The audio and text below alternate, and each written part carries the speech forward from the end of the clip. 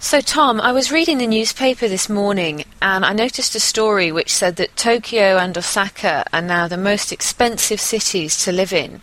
I remember you told me you used to live in Tokyo. Was that your experience of living there? That's right, Tokyo was really expensive. I am so pleased that now I live in Bangkok. Living here is fantastic. My apartment, I have this lovely, beautiful, big apartment, and the rent is a good deal.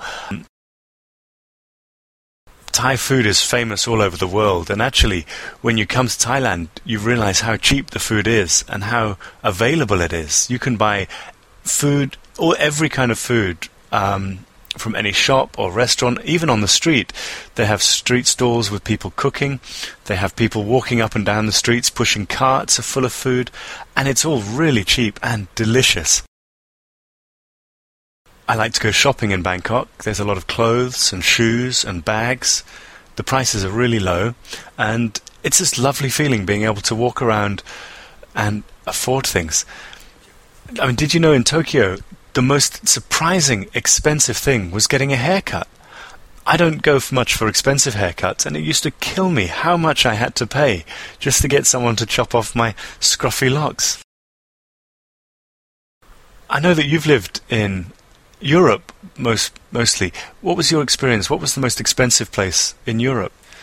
Well, I've lived in 3 European cities, Budapest, Madrid and Paris.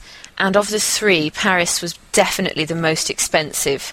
The thing that stands out in my mind as being the most expensive were beauty services, things like haircuts, hair colouring, facials, waxing.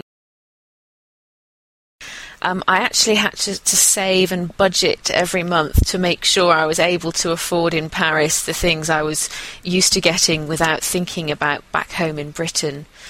But not everything was expensive there. Beauty services were, and rent was, but the wine, the brilliant French wine, was really cheap, and there was a huge variety. So in that way, I guess it balanced itself out.